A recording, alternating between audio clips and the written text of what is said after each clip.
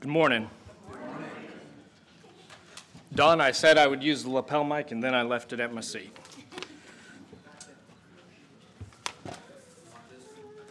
I'll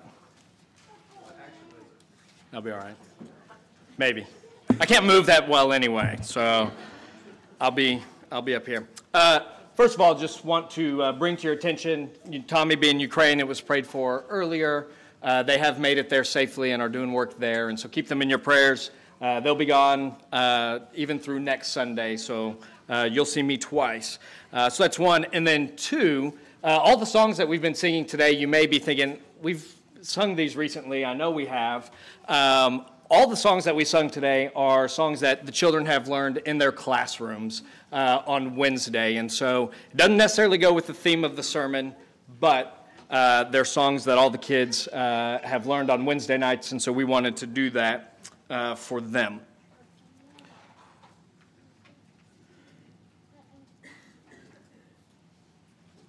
I want to describe to you my favorite place to be.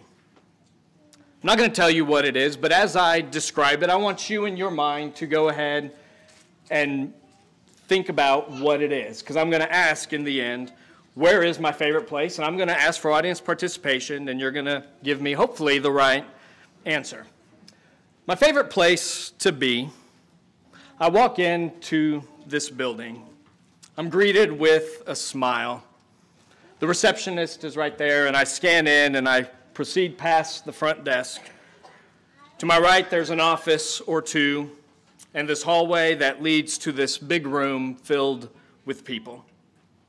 Most people are dressed in athletic wear, and if not, clothes that one doesn't mind to sweat in. Each person has their own station they are doing their planned activity in. And as I look around to see what this place has to offer, there's a section in the back corner with elastic bands and medicine balls. In another corner of the room, there's some free weights and ankle weights. And all the way in the back, there's a section for cardio. I don't go there much. Treadmill, elliptical, bicycles, you name it, you have it. They have it. And across from those are these different kinds of machines used for lifting weights for a variety of different purposes. As you look around the room, you see educational and inspiring posters of various kinds. Famous athletes on the walls, some even locally famous athletes with sayings that remind you that you can do it. I go to my designed area for exercise, and I start working through my list for that day. Where am I? Most, what'd you say, Gary? Psychotherapist is what he said. Most, except for Gary, most would say that I'm at the gym, that I'm in a workout facility of some sorts. But what if I were to add, and my wife got it, and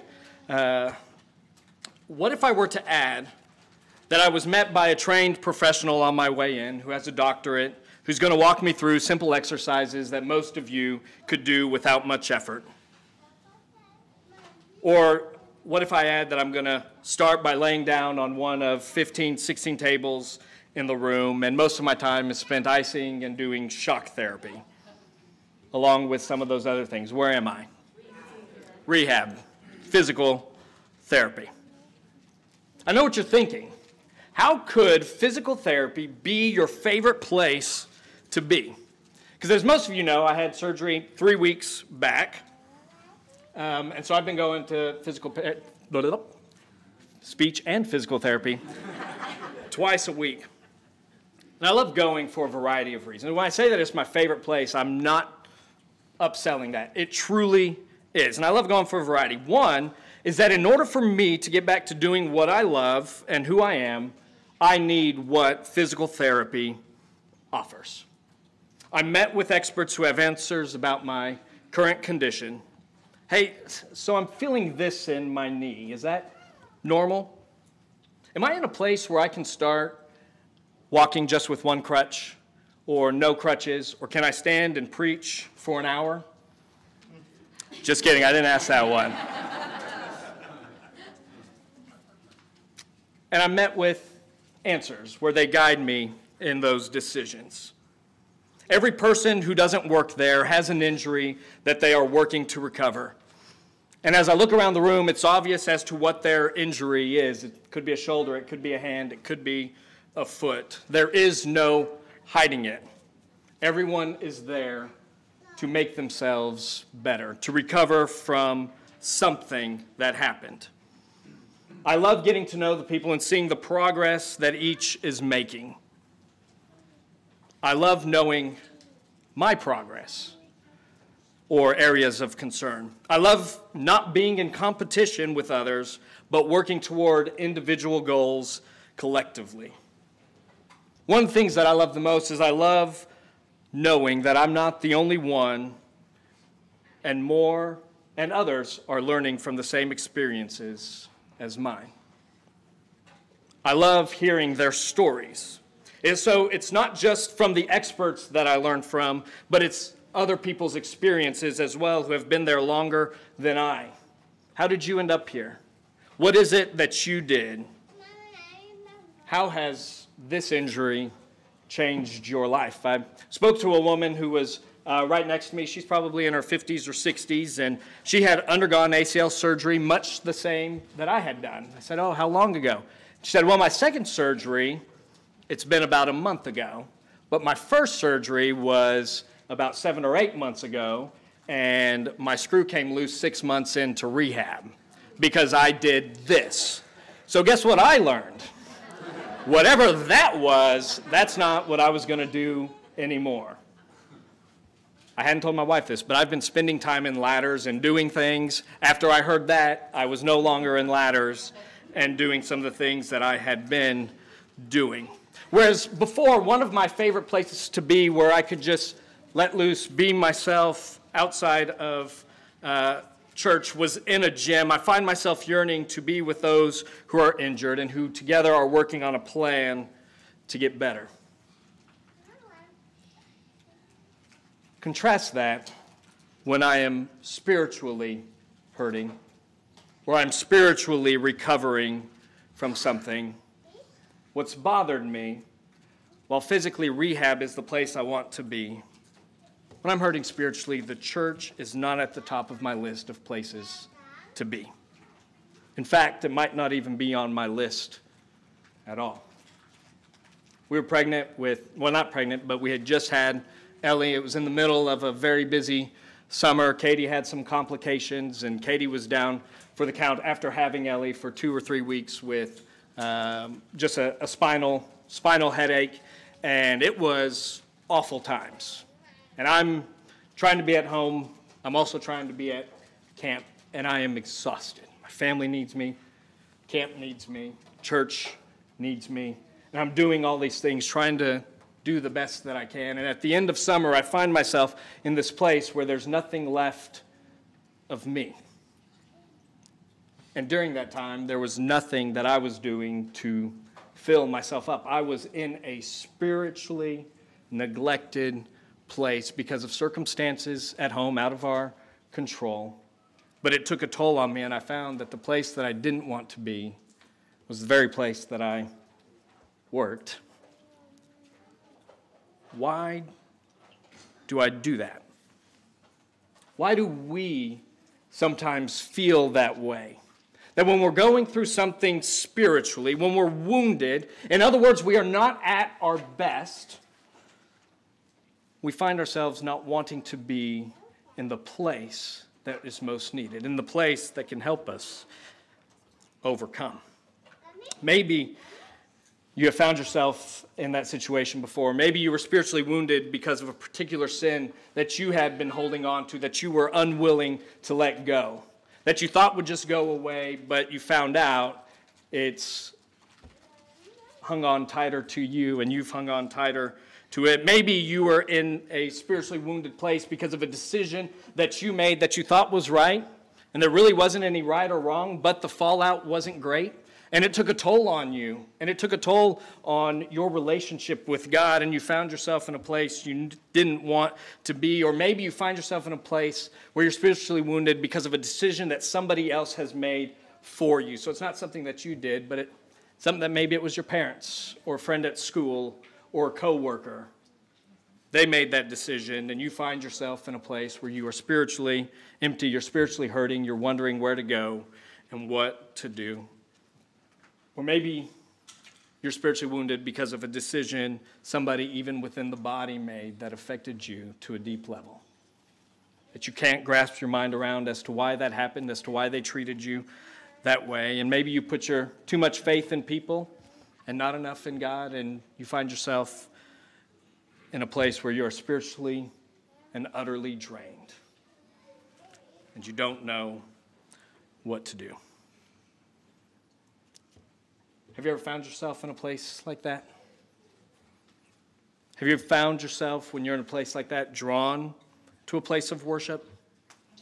I hope that you are drawn to a place of worship, but I know from my experience that's typically not the case. Or when that happens, are you kind of like a magnet, right? Polar opposites. You got the positive and you got the negative, and you're trying to put both of them together, but as much as you try, there's always that distance, and you can't seem to quite get it right. And because there is that distance, you find yourself with three options. One, I'm going to choose just to not show up.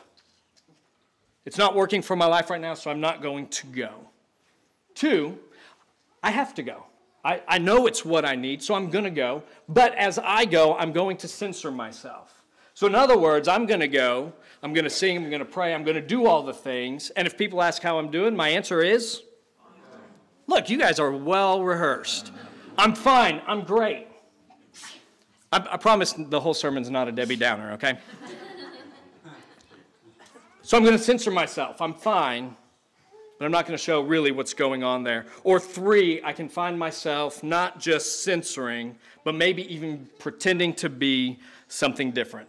So I put on a mask, and for a few hours a week, I play pretend as to that which is really going on behind the scenes. If you have never found yourself in this position before, praise God. My guess is, if you haven't found yourself in a position like that, you likely know someone who has, or someone who is, or maybe you currently are right now. Why do we do this? Why are there times when the body of Christ, the church, the kingdom of God, is the place that we push away when it's what we most desperately need? I don't have all the answers, but I think one of them that we're going to focus on today is that I think for those who are hurting, church can often be perceived by them as a place for the righteous and not for the sinners. As a place for the people who have it all right and who have it all together. Who often feels most comfortable when they're sitting in the pews or the chairs or participating in class? Usually it's those who've, quote unquote, perfected their walk. You know what keeps people from walking through those doors back there who desperately need help? Is the false impression that those within the doors have no work to do because we've already arrived. Rick Warren puts it this way. He says there are two kinds of people in the world: people who are broken and sinful and know it, and people who are broken and sinful and won't admit it. Jesus dealt with this in his day time and time again. You'd be hard-pressed not to go through the Gospels and find Jesus arguing with those who were religiously correct on behalf of those who were, quote-unquote, the sinners, the prostitutes, the tax collectors. Jesus was constantly fighting for them. He would make it clear, here is why I have come, and here is to whom the kingdom belongs to. Nick read in Matthew chapter 9, verses 9 through 13. If you want to turn there, I encourage you to do so. So Jesus passes Matthew. I think Matthew probably at this point had been watching from afar, seeing what this man from Galilee was doing, seeing what Jesus was all about. And Jesus said, "Follow me." And that night they have a banquet, and they're sitting at the table. And Jesus reclines, and somehow the Pharisees and the Sadducees, they catch wind of what is going on. And what is their response when Jesus has called Matthew, by the way, tax collector? Okay, so tax collector, usually in your mind you're going to go, boo. That's what they would have thought of. A tax collector, why would he then eat with them? If Jesus is who we think he is, then why is he spending time with those we wouldn't spend time with? What is Jesus' response to them? Those who are well have no need for a physician, but those who are sick. Go and learn what this means. I desire mercy and sacrifice, because I came for the Matthews of the world. I came for the Rahabs of the world. I came for the prostitutes. I came for those that you have shunned away. I have come for the sinners. And if Jesus is the great physician, which I believe he is, then that which Jesus is head of, which Colossians 1 and Ephesians 5 would say Jesus is the head of the church, then I believe that the church is the hospital that Jesus is attending.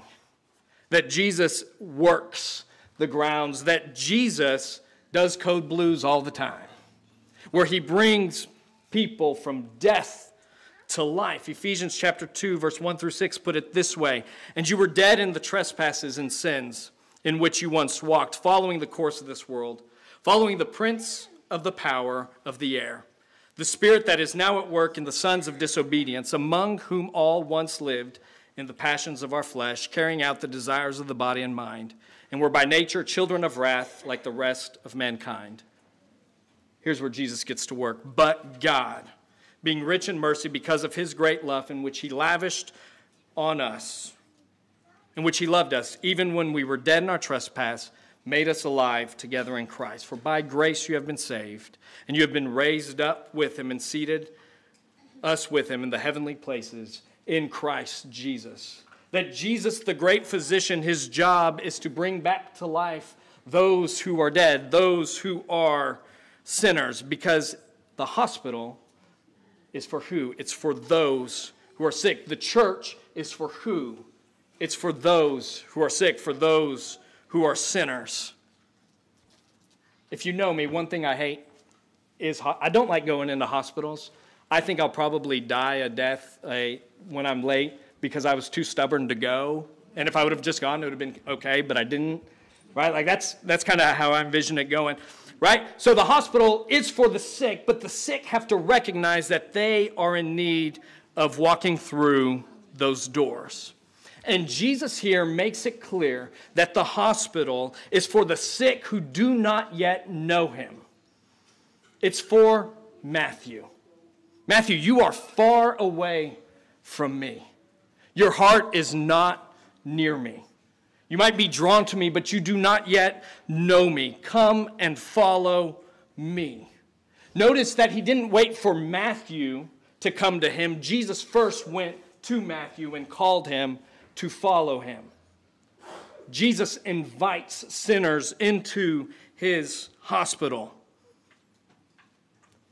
But I think also it's not just those who are sick who do not yet know him, those outside of these walls that Jesus invites. I think it's also for the sick who do know him, but they don't get it right all the time. It's for us. And I don't get it right all the time. My guess is you don't get it right all the time. Paul would write to 1 Timothy, "This saying is trustworthy and deserving of full acceptance, that Christ Jesus came into the world to save sinners, of whom I am the foremost," of who I am first, of who I am the worst. "But I received mercy for this reason, that in me, as the foremost, Jesus Christ might display his perfect patience as an example to those who were to believe in him for eternal life." All right? We all know the story of Paul, and he's saying, I am the chief of sinners, yet this is what Christ did for me. And I think for Christians, for myself, we don't have a hard time saying Jesus is for everyone. Jesus is for those outside these walls. We want them to come in. I believe that everybody in here would admit to that and would say, yes, Jesus would eat with even those. But I think we have a tougher time saying that Jesus would even eat with those in this room that mess up over and over again. That's what Paul said about the beginning of his conversion. But before we begin to think that Paul was perfect all throughout because he wrote half the New Testament and he's got lots of wisdom there, keep in mind he also said in Romans chapter 7, "For I do not understand my own actions.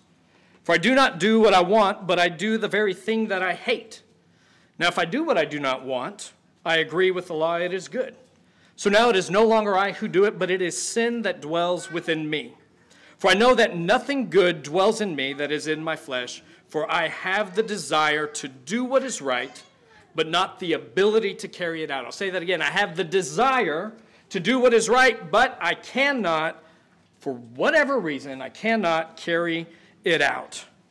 For I do not do the good I want, but the evil I do not want is what I keep doing.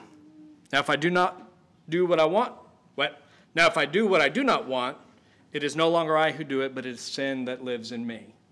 Little audience participation, it's a yes or no question. Did Paul continue to sin? We'll do that again. Some of you weren't convinced. Did Paul continue to sin? Yes. If I'm honest with myself, sometimes I have an easier time accepting those out of these walls than I do accepting the faults of those within these walls, of those who should know better, of those who I would have expected more, or they would have expected more from me. Turn to Luke chapter 18. Katie, can I get a water? Turn to Luke chapter 18, starting in verse 9. Jesus told this parable.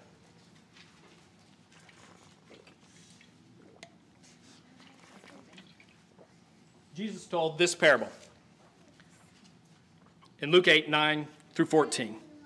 He also told this parable to some who trusted in themselves. Right? So who's he speaking to? Those who are full of themselves, those who know what's best, that they were righteous, and they treated others with contempt. Two men went up into the temple to pray. One a Pharisee and the other a tax collector. The Pharisee, standing by himself, prayed thus: "God, I thank you that I'm not like other men, extortioners, unjust, adulterers, or even like this tax collector. For I fast twice a week, I give tithes of all that I get." But the tax collector, standing far off, would not even lift up his eyes to heaven, but beat his breast, saying, "God, be merciful to me, a sinner." I tell you, this man went down to his house justified rather than the other. For everyone who exalts himself will be humbled, but the one who humbles himself will be exalted. In other words, they both went into the temple. They both went into the hospital to pray that which was on their mind. But only one left justified. It was the one who could recognize, "Lord, have mercy on me." Notice what the other one did. All he could talk about was the sacrifices that he made. I've given my tithe. I'm not like this. I am like this. I have sacrificed for you. And Jesus has some words to those who would just trust in themselves, and it was the one who was justified is the one who asked for mercy. I don't know if you caught it, but both passages, the one in Matthew 9 and the one here in Luke 18, when Jesus is dealing with the sinners and the righteous, the word mercy shows up. Both times. Same kinds of people, tax collector and righteous, those who have it and those who do not. And Jesus' answer to both is mercy. How do we make it in this church here at Glen Allen? How do we make it to where those who are hurting know that they can find healing here? Know that Jesus is the great physician, not just of the church worldwide, but of this church itself. And I think that the answer lies in one word: mercy. We must be a church that brags about God's love of giving and dishing out mercy every time. That he loves to do it. He doesn't withhold it. He doesn't say, I just can't this time. He wants to give mercy. And so we brag about a God who loves to be merciful. Now, I know you guys are like, you're leaving half of it off. You haven't talked about justice. You haven't talked about wrath. I got that. It's not for today. It is a God of mercy. And when people come into his hospital, into his church, into our presence, we have to encourage them, encourage ourselves that we are dealing with a God who wants us to beg for mercy. And begging for mercy is knowing where I am at fault and that I was not just in need when I was baptized at 15, but I'm in need as a 34-year-old and a 34-year-old in 1 day and 2 days and 3 days continually. I need to beg for mercy. Why? Because I'm not righteous. I don't have it all right. I need you, Lord. Give me mercy. In Hebrews, it talks about Jesus being the high priest, Jesus the Lamb of God. And what I'm trying to hammer into the teens' minds, I don't know if it's working or not. I think sometimes they listen, sometimes they're like, he doesn't know what he's talking about. What I'm trying to hammer in, right, he says, let us approach the throne with confidence. Why? Because in the end, what's waiting? Can I have a teen shout it out? See, it's not working. Grace and mercy. I approach the throne with confidence. Why? Because I know what's on the other side. And that is a God who forgives, a God who gives grace, and a God who shows mercy. And so when I'm going through things and I want to push away, he's actually encouraging me to draw near. Why? Because he's already told me what's going to happen. That if I do, this is what I receive. What's the wait? Why not? Sure, there's shame, and I know going into physical therapy, it's not a spiritual battle for me. When we're dealing with spiritual things, Satan is at work. And so you have that added layer of, that's why I can't make that connection, because he's working extra hard to keep me away. But I draw near because I find grace and mercy. So in dealing with God, I think we brag about a God who gives mercy, and we encourage people to beg for mercy. In dealing with others, with ourselves, the person sitting next to you, your spouse, your kids, what is God's command? Not just to beg mercy in dealing with God, but it's to desire mercy. What is he saying? I desire mercy, not sacrifice. It's a direct quote from Hosea chapter 6, verse 6, right? And the concern in Hosea is not the ritual sacrifice itself, but it's that the sacrifice has taken a place of love and mercy. The sacrifice is not bad, but when it overshadows that which is at the heart of God, love and mercy, then we have done it wrong. And when the righteous person says, I'm glad that I'm not like that, or why are you eating with the Matthews of this world?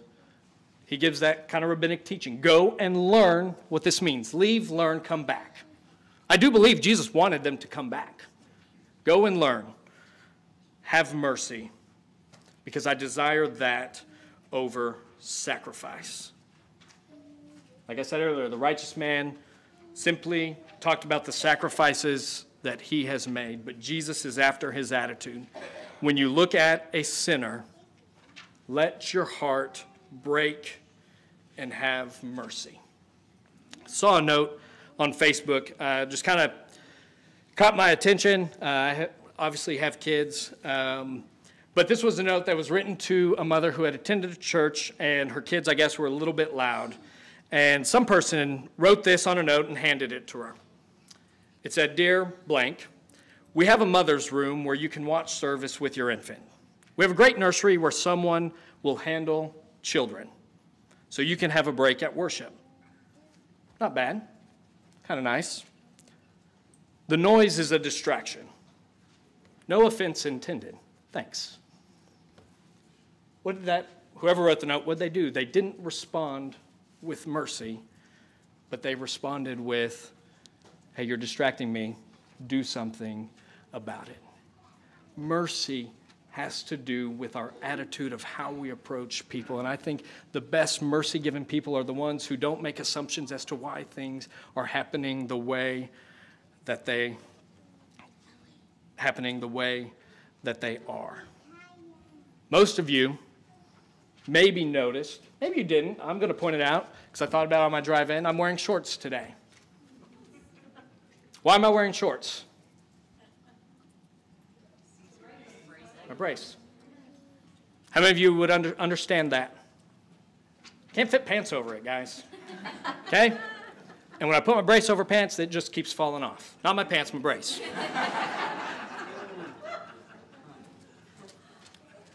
But when you see the reason why, you go, it's okay for today. He better not do it in 3 months. Why?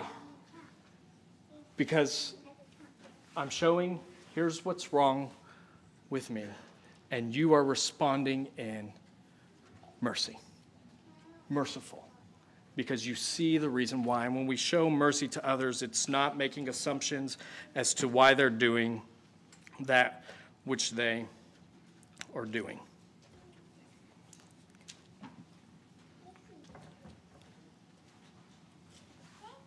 I've debated going back and forth on what I'm about to say.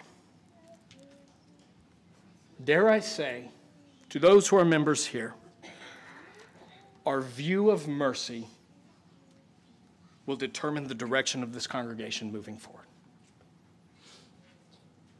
We are at a crossroads. We're at a place, honestly, nobody wanted to be. Can everybody agree? We weren't meant to be. And some of you guys may go, I have no idea what he's talking about. That's fine. But a lot of you do know. And I'm not hiding things. We have no shepherds. We don't want to be here. There's got to be a better way. And we're at this crossroads, and we can choose to move forward, or we can choose to move backwards. And I believe that the path moving forward is responding with mercy. Whatever it is that we're holding on to, whatever it is that we've thought about the last 2 or 3 years, or what we think the next direction should go, it's responding in mercy time and time again. Mercy is not leaving problems alone. Mercy is not sweeping stuff under the rug and just letting it pile. Why? Because the rug no longer is functional as a rug. Mercy is not choosing to not deal with, but mercy is bringing up. It's addressing. It's opening. And then it's looking for every opportunity to respond mercifully. Some of you have said, I'm wanting to go to that Saturday meeting and I want to share a piece of my mind. Fine. Make sure you respond mercifully. And leadership, you make sure you respond mercifully. Why? Because mercy moves forward each and every time. So maybe it's the church as a whole, that's what we need to look at, or maybe it's individually in your life where you notice I have not responded in this way to my spouse, to my kids, to my coworkers. I just haven't, because I haven't thought about it. We so desperately need to become, and this is not an indictment on, this is not what I want to talk about today. Desperately need to become people who look for ways, who go out of their ways, who find opportunities to share and extend mercy time and time again. If I'm called to be transparent before God, and everyone else in that second parable is called to be merciful to me, okay? I'm called to be transparent before God, right? God, forgive me, for I am a sinner. And then everybody is called to be merciful to me. Then by default, in Jesus' hospital, in his physical therapy center, in his rehab place, I am able to be transparent before others. That's next week's topic because I'm preaching twice. So I don't have to get into that today. But if I'm called to be transparent before God and people are called to respond to me in mercy, then it gives me the opportunity to be transparent before others. Isn't it depressing that the work of the church is made up of broken people? I don't think so. I think what's depressing, isn't it depressing that the church is made up of broken people? What's depressing about people allowing God to work on their areas of brokenness? Redemptive work, redemption, coming out on the other side is never depressing, but it's always rejoicing. It's always looking to the light at the end of the tunnel. Imagine what it would look like if we would treat this place more like a hospital rather than a gym of world-class athletes. The gym breeds competition, while a rehab center breeds collaboration and celebration, where we work together, each having our own things, and we find a way to come out on the other side. We show up and we have exercises that meet the needs that we have. We find others that are in the same boat that we have. And when we find others that are in the same boat, maybe we bring it to leadership and say, hey, there's a lot of us doing this. Can we come up with a tool or an exercise that can help us come from here to a place where God wants us to be? If we treat this place like a hospital of broken people, then what I think we'll find is that we are able to celebrate stories of success because we know I once was here and now I'm here. A lot of us go through broken times in our life and we just let it be, and then we come out the other end okay, but we never let anybody know that we were broken. Don't you want somebody to celebrate that with you? I've got to let them know. What's going to change the world outside and what's going to change the world inside here is a group of people who celebrate these stories of success, who exercise in the way that each person needs, and who work together to collaborate and to celebrate. I think the only difference between the hospital of the church and the one that I'm going to off of Cox Road is one day I hope to leave that one because I'm better. In Philippians chapter 1, verse 6, he says this. He says, and I am sure of this, that he who began a good work in you will bring it to completion at the day of Jesus Christ.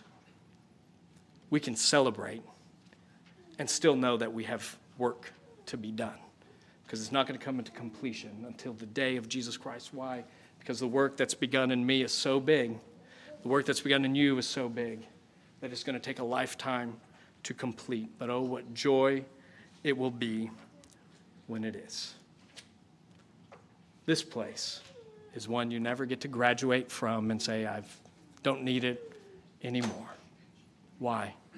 Because Jesus died and sacrificed himself for the church. Our prayer for you, for me, for us this morning is that we find ways to become merciful, to find the error in our ways, and to find avenues in which we can celebrate others and encourage them in their walk. If this is you, if there's anything that we can pray, if you'd like to be baptized into Jesus because you know that first one, I am a sinner and I am in need of mercy. We would encourage you to do that as we stand and as we sing.